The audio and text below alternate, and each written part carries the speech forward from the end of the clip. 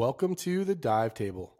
I'm Jay Gardner, and with me is our fourth guest co-host of season 2, someone I'm extremely happy to call a friend and a teammate and an awesome diver. Coming to us all the way from Austin, Texas, Mr. Scott Bauer. Scott, how are you doing today? I'm doing good, Jay, and I am incredibly happy to be here too. Good. I'm glad you're happy to be here because it would suck if we started out with and I'll do it because you asked me to. Yeah, because we're on a Zoom call and it's like I'm at work, Yeah, exactly. Yeah. I just hit record. Right.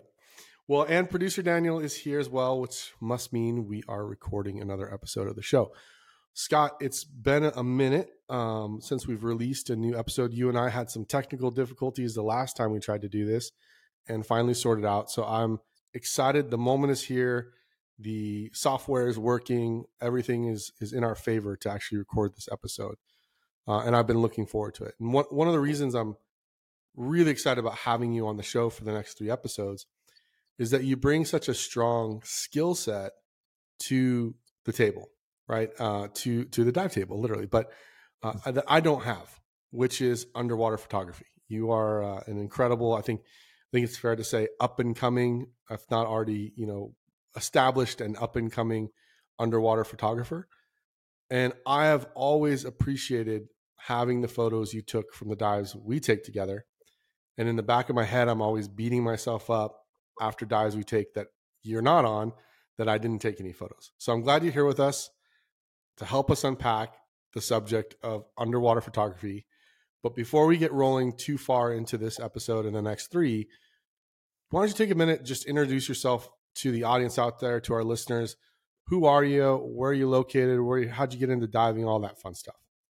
Okay, cool. Well, my name is Scott. I've been shooting underwater really since I started diving, which I know in most cases isn't recommended, but it's never really been with, when I first got into this, it's not like I had a big camera or anything like that.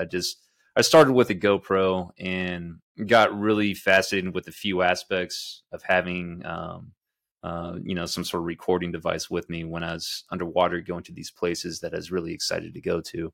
But we'll take it a few steps backwards because I think it's important for me to kind of explain what got me into diving and why I chose that path, and also kind of what's kept me into it as well. So way back a long time ago, before I ever started getting into the water, before I ever started diving, I've always been really fascinated with marine life. And I used to grow coral in saltwater tanks. One of my favorite little nerdy hobbies, growing different species of coral.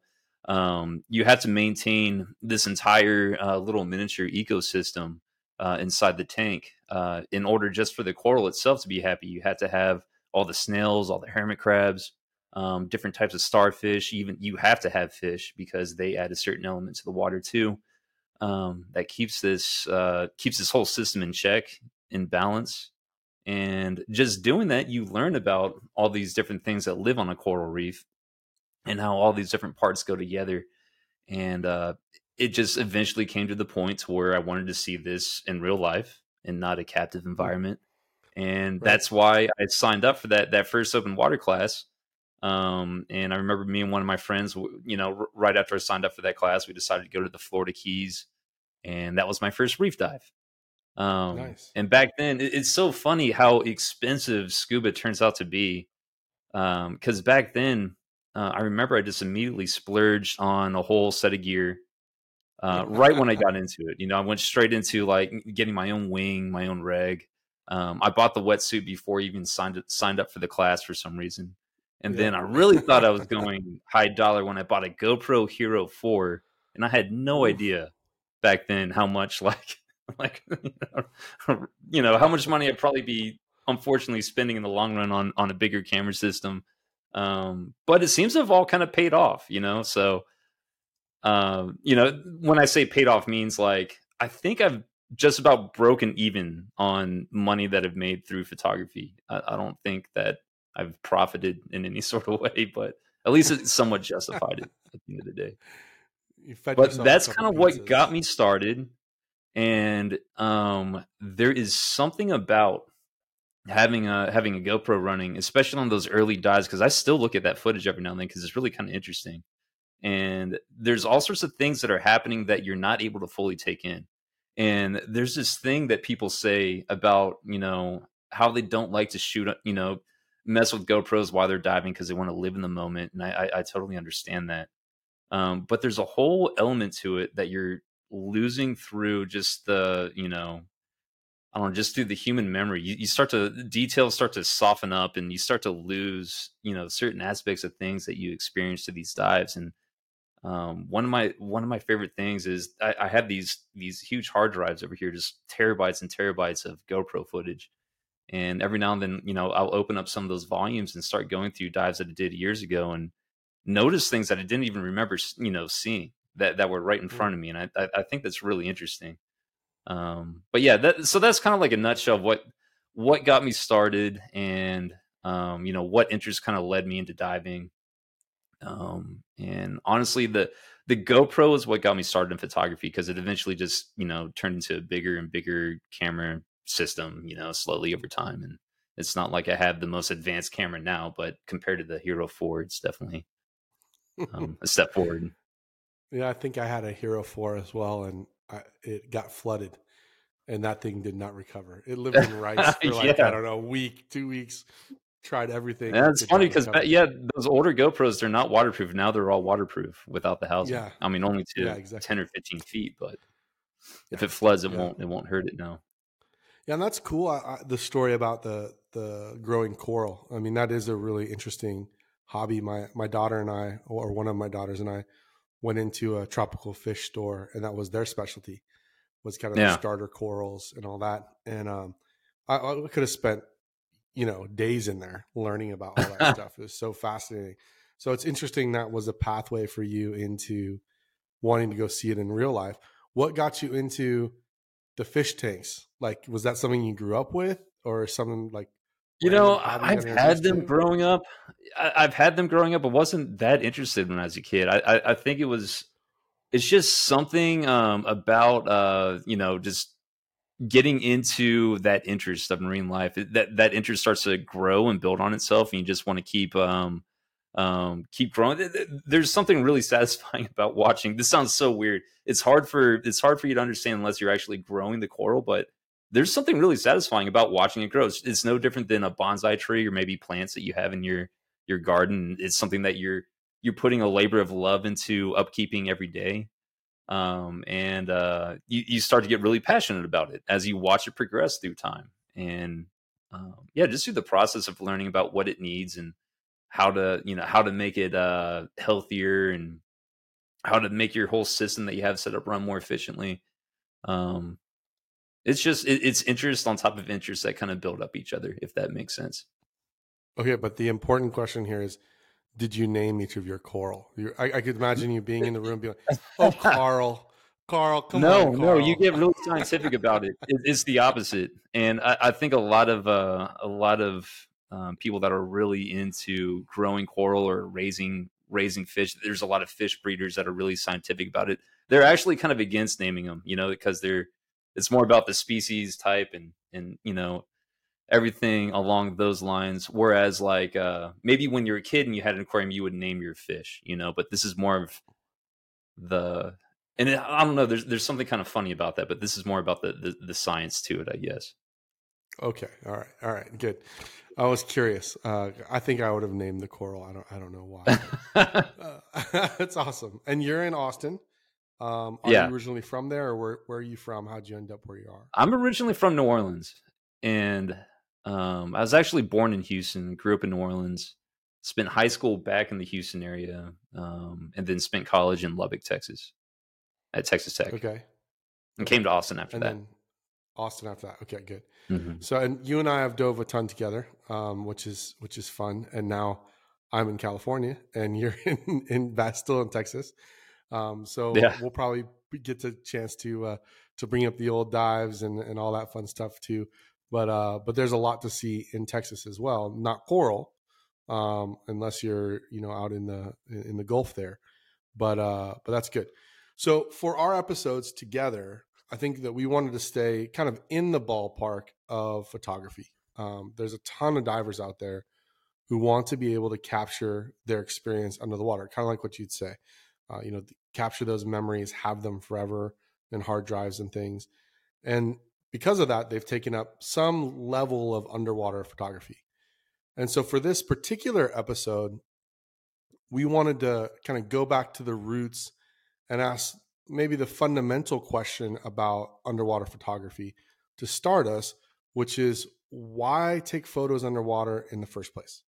Like, why even is it worth it? Like, what's the deal here?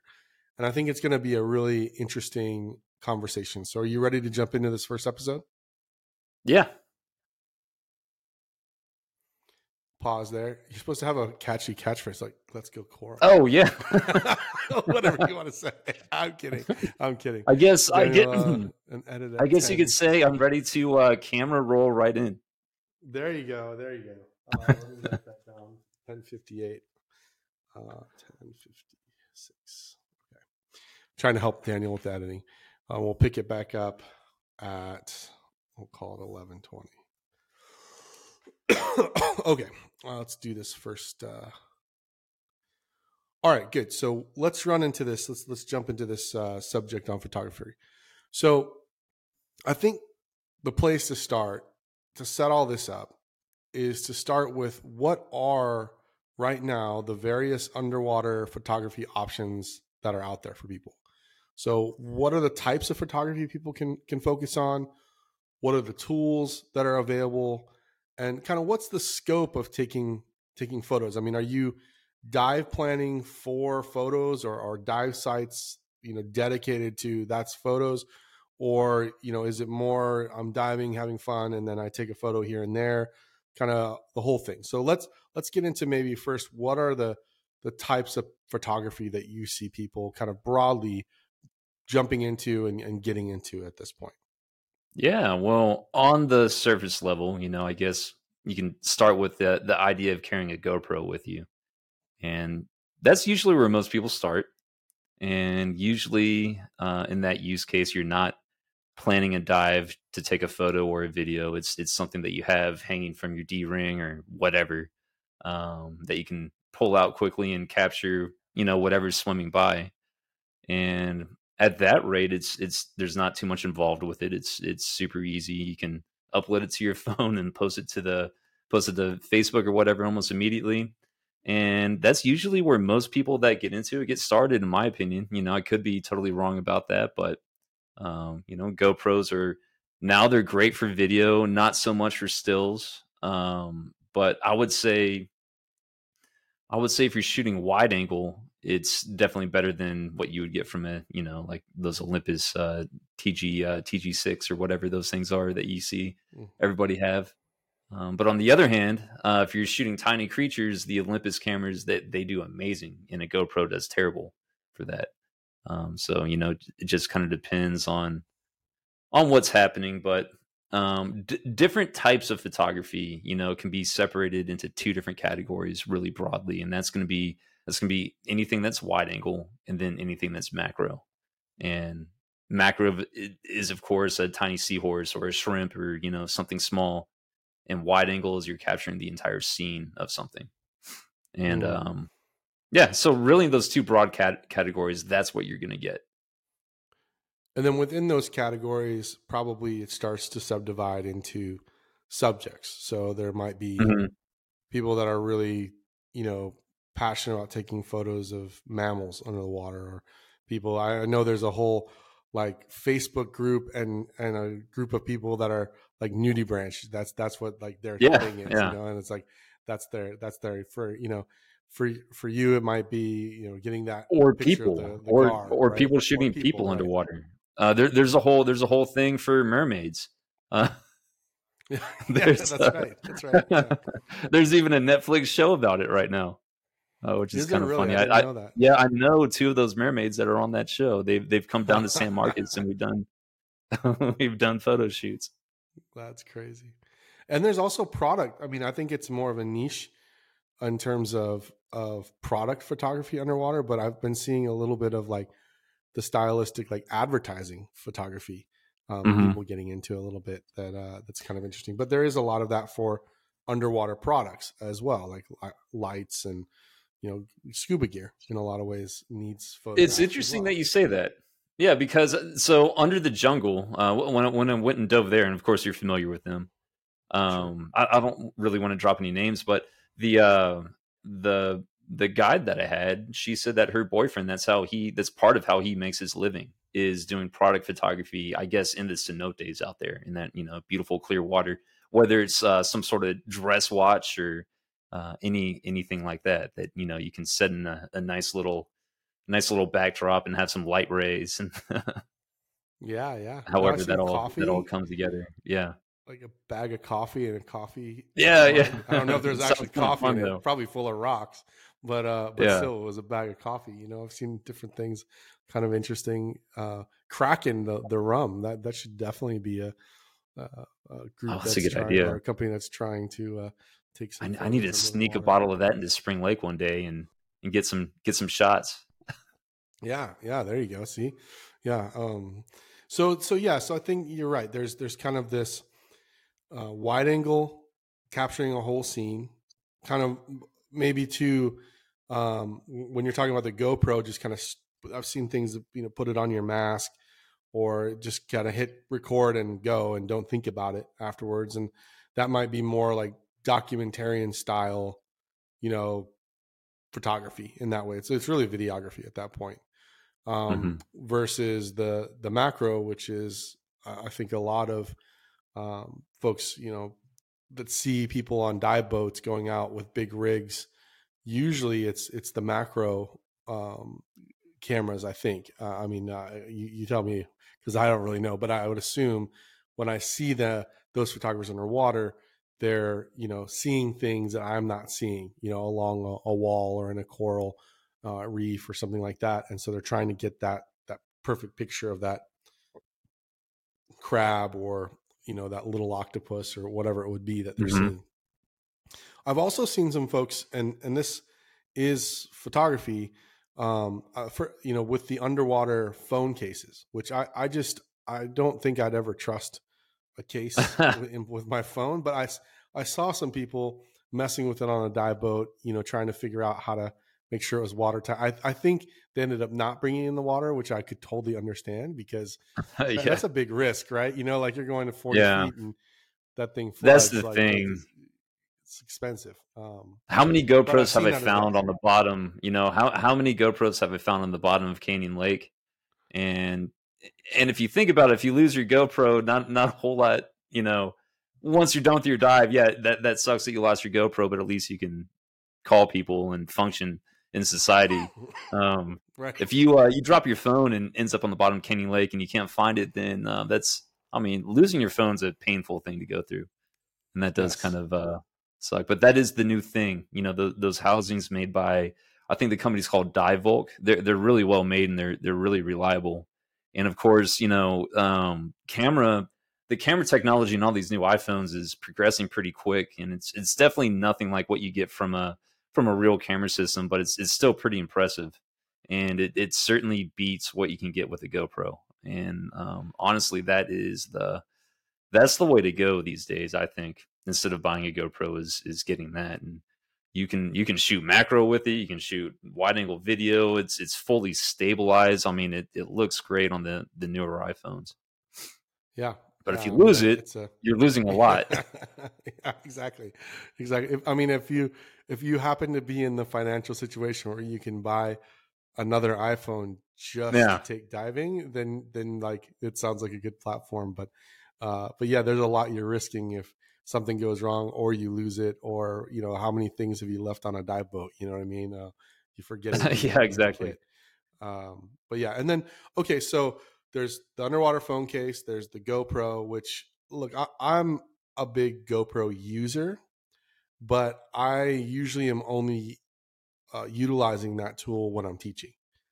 So Hmm. I've put together a few, GoPro videos from various trips I've taken and things like that.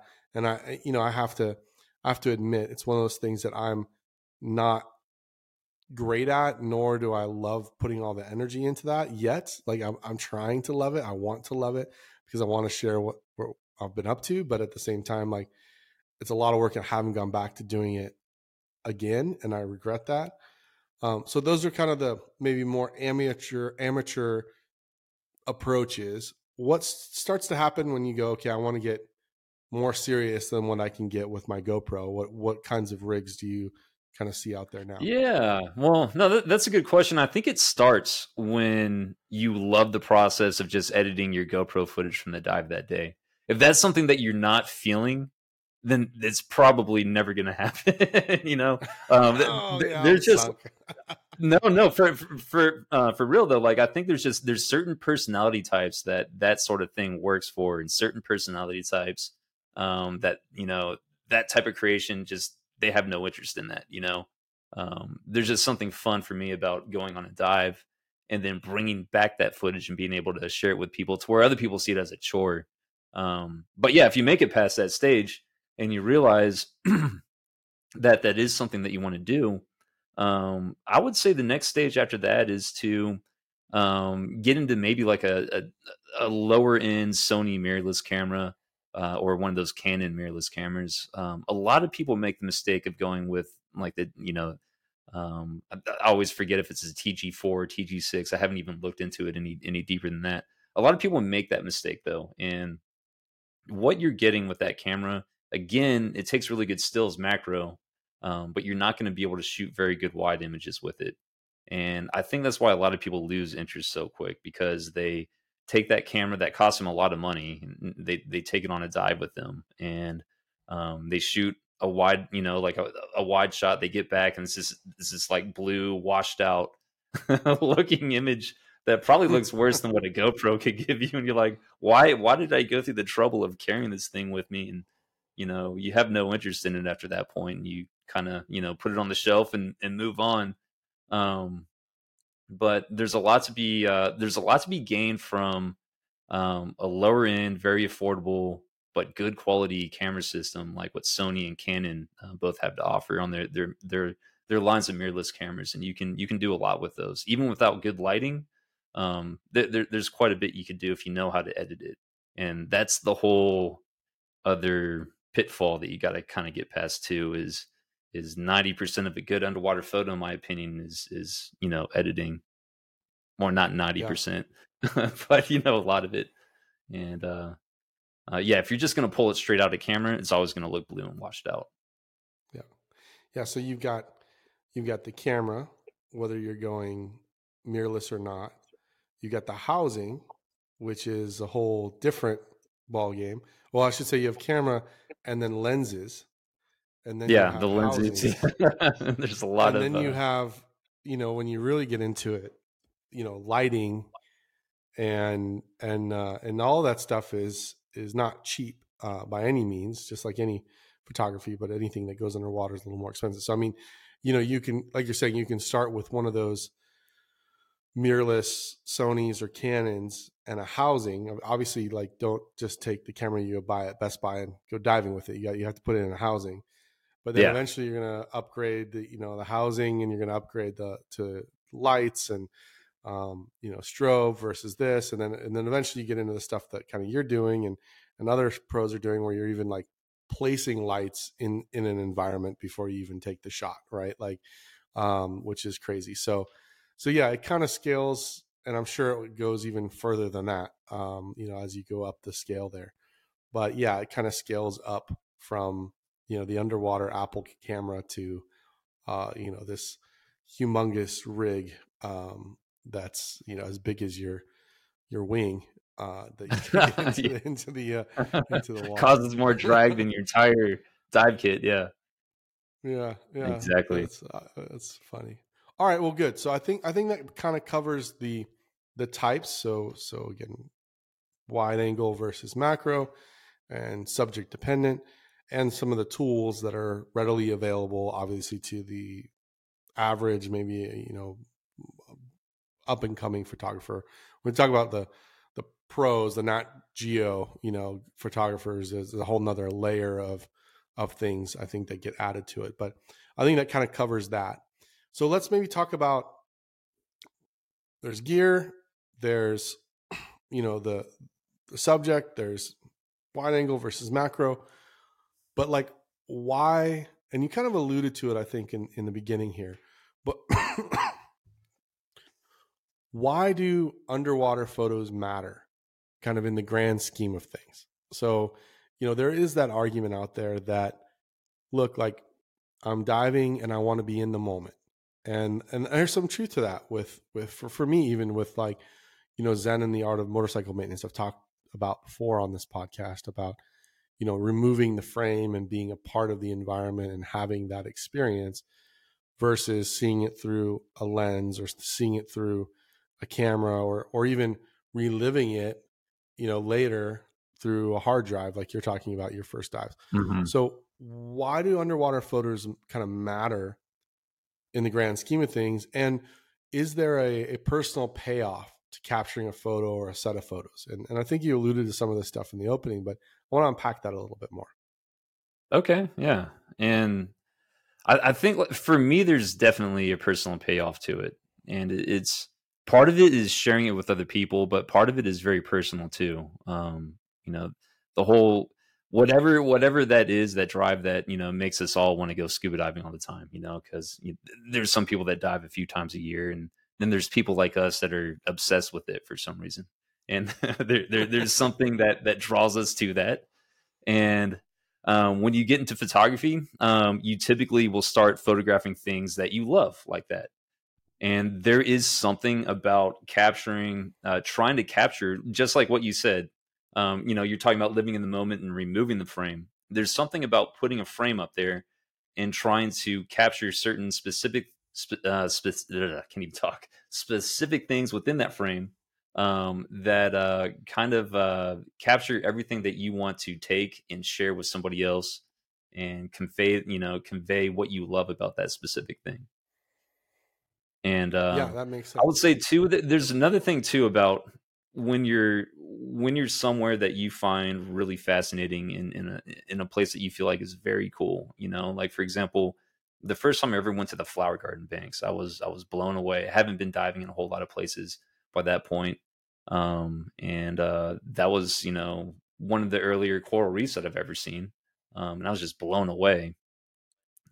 There's something about wanting to capture that moment and kind of freeze that moment in the best way that you possibly can, so you could bring that back home and either turn it into a fine art print, or share it with your friends, or even just post it on social media, whatever you're into. It's kind of like a souvenir to where you're not really taking anything from that place. Yeah.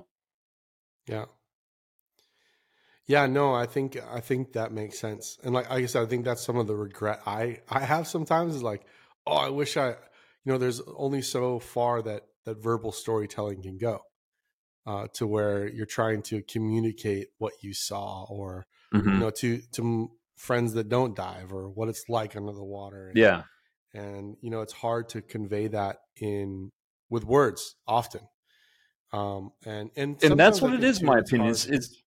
it's a form of communication. I think that's a very good way to put it, and that's what photography is on any level. It's you're telling a story with one image, whereas a video, you're Mhm. telling a story in multiple sequences. Photography is, you're trying to include whatever you need in that one image to tell that story. And if your audience is people that don't dive, and you're trying to share with them, that amazing feeling that you got the first time you dove in the Flower Garden banks in the Gulf of Mexico, and you want them to feel that grandness that you felt when you first jumped in there. That's a really special thing. If I'm ever able to accomplish that, that would feel really good. If you could just Yeah. nail it, just like absolutely nail it in one photograph, and it just kind of hangs there for forever and keeps getting shared and looked at, and just builds its own life. Yeah, it's like the light rays in the pit. You see Yeah, that yeah, picture. yeah, There's yeah. there's one of those pictures that we don't even. I don't even probably have to say which one it is. We both have probably the same image in our head right now of that picture There's a picture with I the keep rays. seeing of Ponderosa too. That's kind of like that, and Yeah, it's just and these God rays coming through the opening. And and it did kind of capture what that felt like when you dove there. We didn't dive there together. We dove there separately, but when you dove there, that image is what comes to mind from that experience. Even though there's a lot more to both of those sites, Hmm. the And pictures I've they never give been to you, the Ponderosa. I'm rooms and talking all about that. somebody else's. I'm talking about somebody else's Oh, okay, photos okay. that I keep seeing. Yeah, I've never been to Ponderosa. I want to. I've been told to go there in the wintertime. Um, Yeah, but yeah, El Pit. I mean, that blew my mind for sure. I yeah, really loved that experience. yeah, But I think yeah. there's something else that you said earlier. I didn't mean to cut you off, Jay. My bad.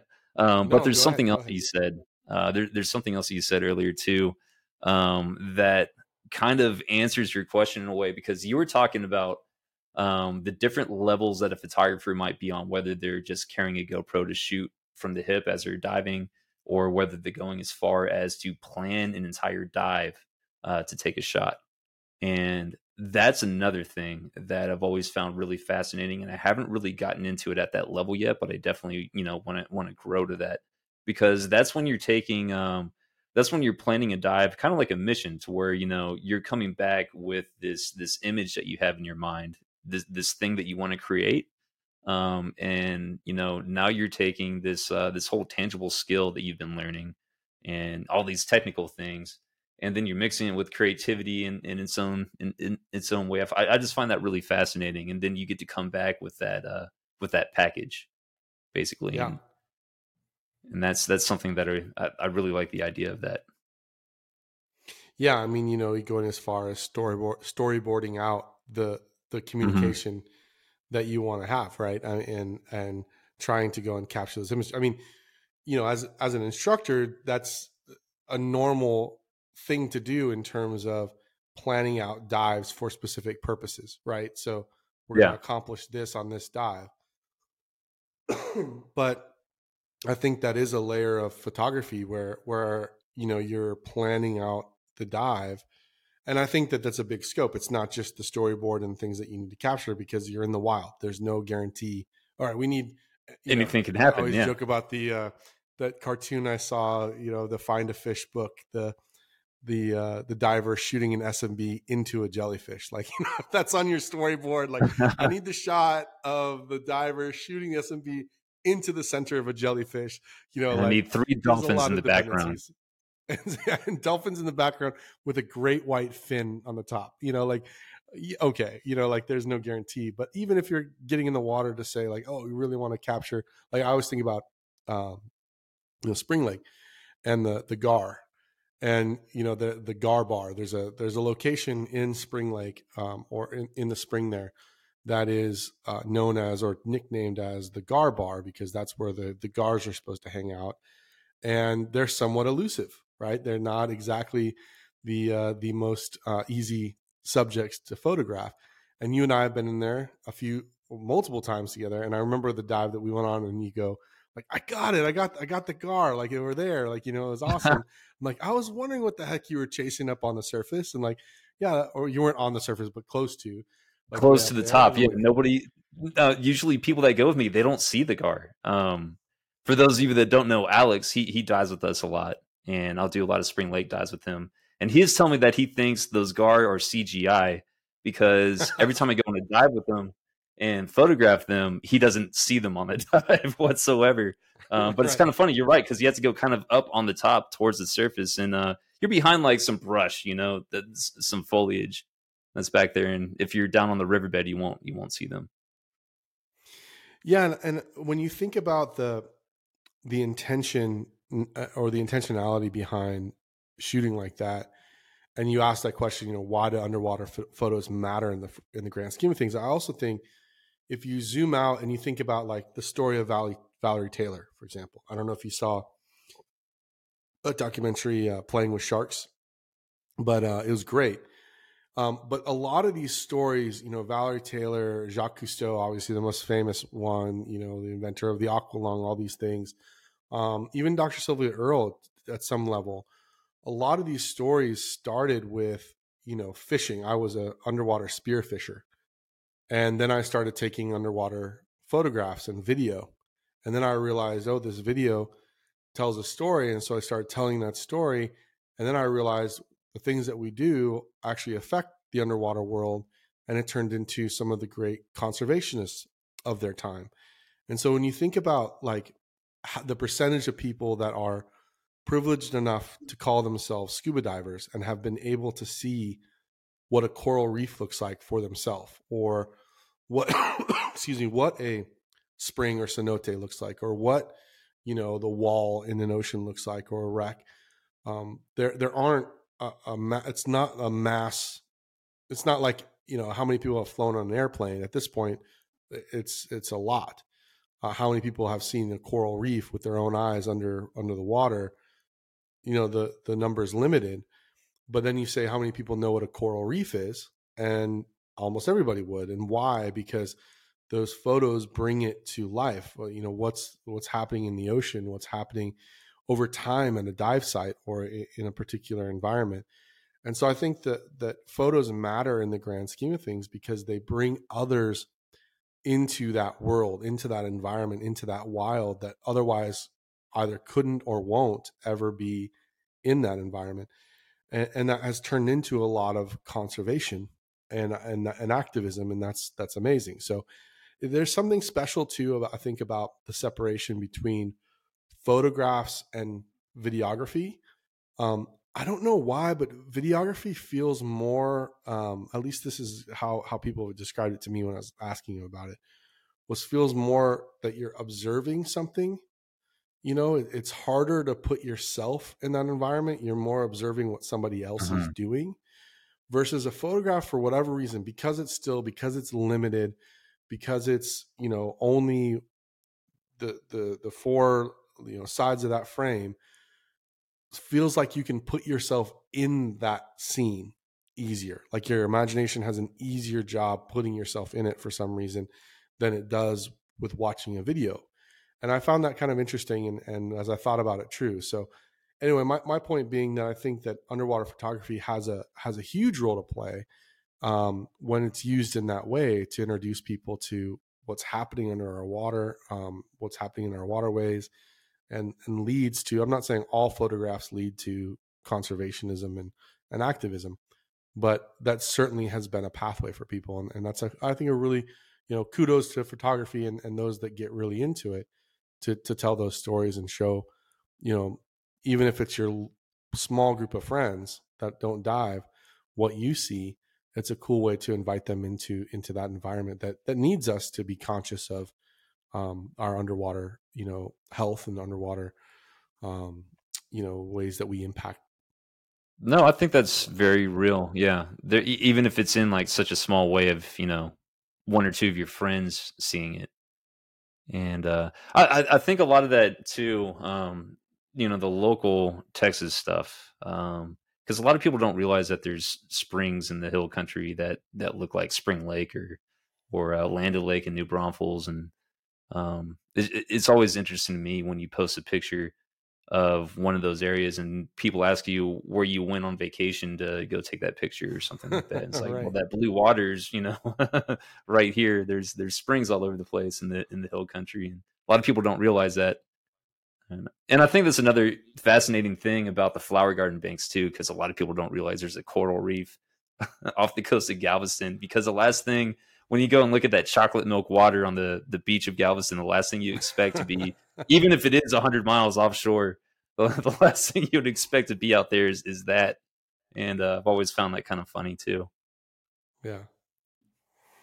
Yeah. Well, good. I mean, I think there is both a personal payoff to photography and a broader impact that photographs can bring and videography can bring. Of course, like I'm going back to feeling like I didn't love editing my GoPro videos, so I'm hopeless. But And it's fine if you didn't love it. Yeah, it's just I think that type of activity only works with certain personalities. I think only certain types of people can ever be into that, and it's definitely something you can't really force yourself to like. And I totally understand if you don't. Yeah, it's one of those things in the back of my head that I always think about is like if I just got better at sharing what I'm doing, and having that muscle in your repertoire, and I just never have it. But at the same time, I so appreciate, like, for example, I mean, this is a stupid appreciation, but it's still an appreciation. We just moved, everyone knows that, out in the podcast world, and I have a new house to furnish and an office and things. And yeah, I'm like, hey Scott, can I print a couple pictures that you took of me under the water? Is that cool with you? And like, yeah, you're like, hey, yeah, no worries. Like, send me which ones. I'll send you the high res photo, and I'm going to put those up in my office. And they're memories. You know, the ones that I wanted. One was on that little expedition we took out in the river there. Oh yeah, You know, yeah, that the was a great Frio. photo. And the other one was, you know, I think we are actually in Spring Lake, and I was just messing around. I was being a, you know, photographer, dive buddy, dive teammate, and sitting there watching whatever you were doing and making sure you were good, and not seeing what you were seeing, but happy to be there and in support of you. And then when you finally turned around, I was just messing around. I'm like, hey, you know, look at, I'm going to be an underwater magician, like, you know, like threw smoke up in the air, I know and what you photo you're captured talking that about now. moment. Yeah, Yeah, kind of that's funny. funny. So I'm like, I want those. Down in They're cream of wheat. moments. They're cool. Yeah, the cream wheat. Yeah, cream wheat one. Yeah, So, well, good. All right. Well, obviously, we're not going to solve world peace here in the podcast, yeah. but I'm definitely not going to. But other photographers will, and I totally get what you're saying on that, and I completely agree. But yeah, no, it can happen in a small way too, I think, and that's kind of fun. yeah, and I think too, it's cool that in some ways that skill set for you, at least, like you said, you've kind of broken even. So it's become a side hustle, and then it's become a focus for you to build, which is really Yeah, and cool it's not as like I well. did it for the money either, you know? Like if I look back and think about how much fun I had doing all that stuff that I've done, you know, with just diving in general and photography in general. And the fact that I mean I would pay a ton of money to do a lot of that stuff, you know, so I'm good to be honest. You're good. I You're just want good in the to, yeah, balance I things. just want to keep on, you know, finding some interesting places to go and try to take a good photograph or two. Yes, and you know, just don't ever hire an accountant to like actually balance the books. Yeah, yeah, That's what scares exactly. me about scuba. You know, like no, Yeah, you that knowledge would not be power. That knowledge would be, you know, I think a sad day. yeah, I know it You blows look at my it. mind like how quickly stuff adds up to and things that you don't even and things that you don't even want to count. Like for example, I ordered some parts kits today for my regulators and then I was looking at how much I've been spending on gas fills and you don't even think about that sort of thing. You like to think about the bigger stuff. Like how much did I spend on buying those tanks, buying that wing, buying the regs, and you don't take it you don't take into account usually what you're spending on just maintenance or Right. the gas itself. Yeah. Yeah. Yeah. Totally. All right. Well, maybe let's wrap this one up with some advice. So, for you, my advice is really simple. For you know, to answer this question, I don't know. You know, like 'cause I'm not in your realm by any means. But what advice do you have for divers that are maybe getting into photography or thinking about like that enjoyed editing that GoPro video and sharing it out? You know, what Mhm. advice do you have for those people that are kind of interested in going down that path? Yeah, there's two things. The first and most important thing is to work on buoyancy and trim and be able to control the directions that you're going to go, be able to go, most importantly, be able to go backwards. If you can back kick, I know that, you know, in most, I guess for most technical divers, back kicking is kind of like a secondary thing, not that big of a deal. But for a photographer, the fact that you can back up when you accidentally push yourself too close to the subject, that's the most useful thing ever. And you know, it's something that um, I used to be really bad at, and I recently worked on it. But it's been a game changer, you know, learning how to back kick. But yeah, that goes into the whole buoyancy and trim thing. If you can figure out what it means to have good form as a diver in whatever organization or agency you choose to get your training from. And on the gear side of things, avoid any sort of point and shoot camera. Once you decide to move past a GoPro or a cell phone, I would look into. I mean, there's a lot of really inexpensive plastic composite housings now that are plenty reliable. So I would look into finding one of those that fits on some sort of low end Sony or Canon mirrorless camera. If yeah, so let me kind of rewind a little bit. Find the housing first. Make sure that it's a camera that you want, and then get the camera. Don't get the camera and expect to find a housing. That's a good one. Why is that? Because it's hard to find the right Most housing. people buy a camera and say, "I want to take this underwater." Like my friend, for example, he bought a Panasonic GH5 Mark II. I think is it GH5? Yeah, GH5. Really expensive camera, really nice camera. And yeah, you can find an underwater housing for it, but it's going to be made by Nauticam, and it's going to cost you $6,000. But his idea was to put inside a Sea Frogs housing, which is an amazing idea. And Sea Frogs makes housings for those, but not for the Mark II. So he bought that camera and wasn't really ever able to take it underwater, and it was a huge investment for him. And he recently sold it. But I think about things like that. So get the housing, then buy the camera that goes in that housing. Is what I would suggest. Yeah, that's a really good. So if you get on Something Sea I would have Frogs or any never of those known. websites, you find an affordable housing for it, then that's probably the best way to go. Yeah, within the budget, unless you're Mhm. independently wealthy, then go for it. Yeah, yeah. Unless you have the money Knock for one of yourself out. those. Yeah, exactly. Unless you have the money for one of those pro quality underwater housings, then I would look at the camera first. Then, but if you're on a budget, get the budget housing first.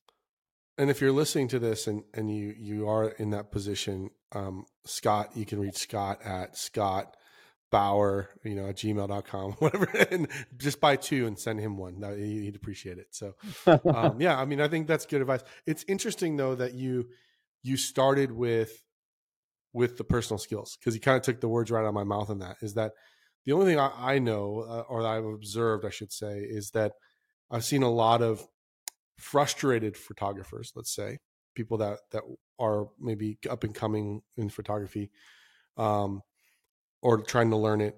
They get really frustrated. Oh, I didn't get that picture, or they start comparing those pictures, and it's not, it's because they couldn't stop. Right, they got too close and they didn't know how to go backwards. Right, or they crashed into the reef because their buoyancy was bad, or they started focusing on something and their buoyancy goes, they lose it and go up or down. And I think that that's not only a really important point that you made, but it's also a safety point. Like, I think if you're not somewhat comfortable, that's the word I've been using, I think, in season 2 that keeps coming through, is being comfortable in your skills, like getting to where you want to be. I want to be over there and then I want to stop.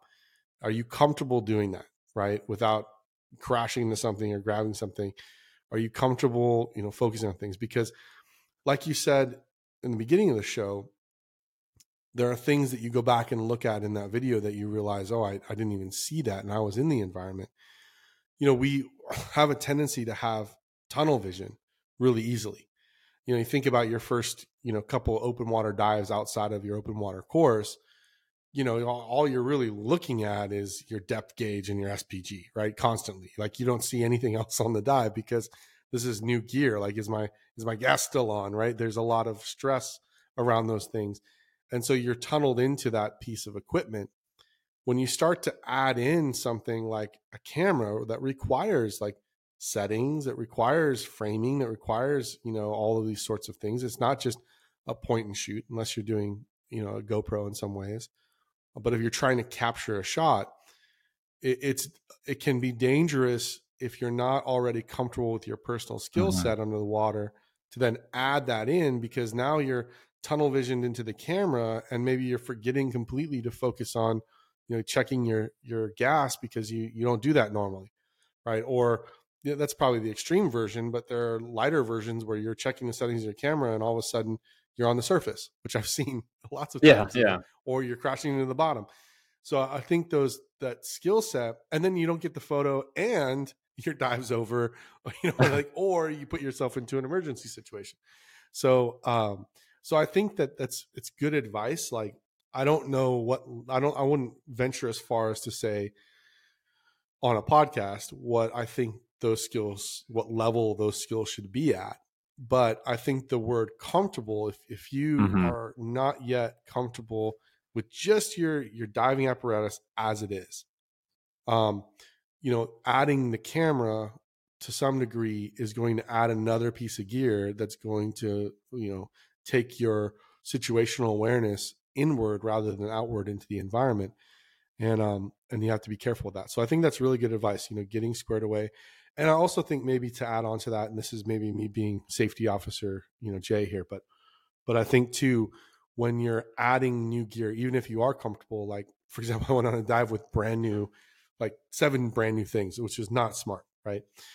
There was no way I should bring a camera on that dive, even a GoPro, right? Because I have so many new things, like new undergarment, new dry suit, new this. And it's like, okay, I have so many things just to get comfortable in. Mm-hmm.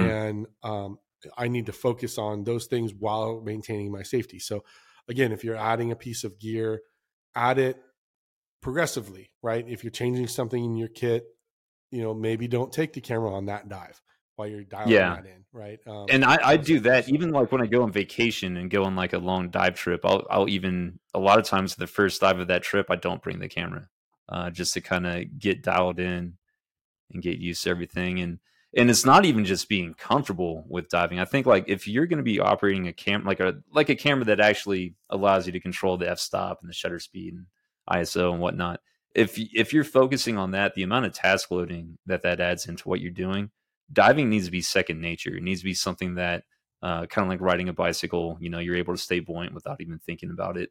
And I'm not talking about using GoPros or point and shoot type stuff. At that point, it's not as big of a deal. But if you're using like a camera, diving should definitely be second nature by that point. You should have a good amount of dives under your belt before you try to take that on. Because you're not only risking your own safety, but you're also risking losing an incredibly expensive piece of equipment that you probably spent a lot of money on, or putting yourself or someone else in danger.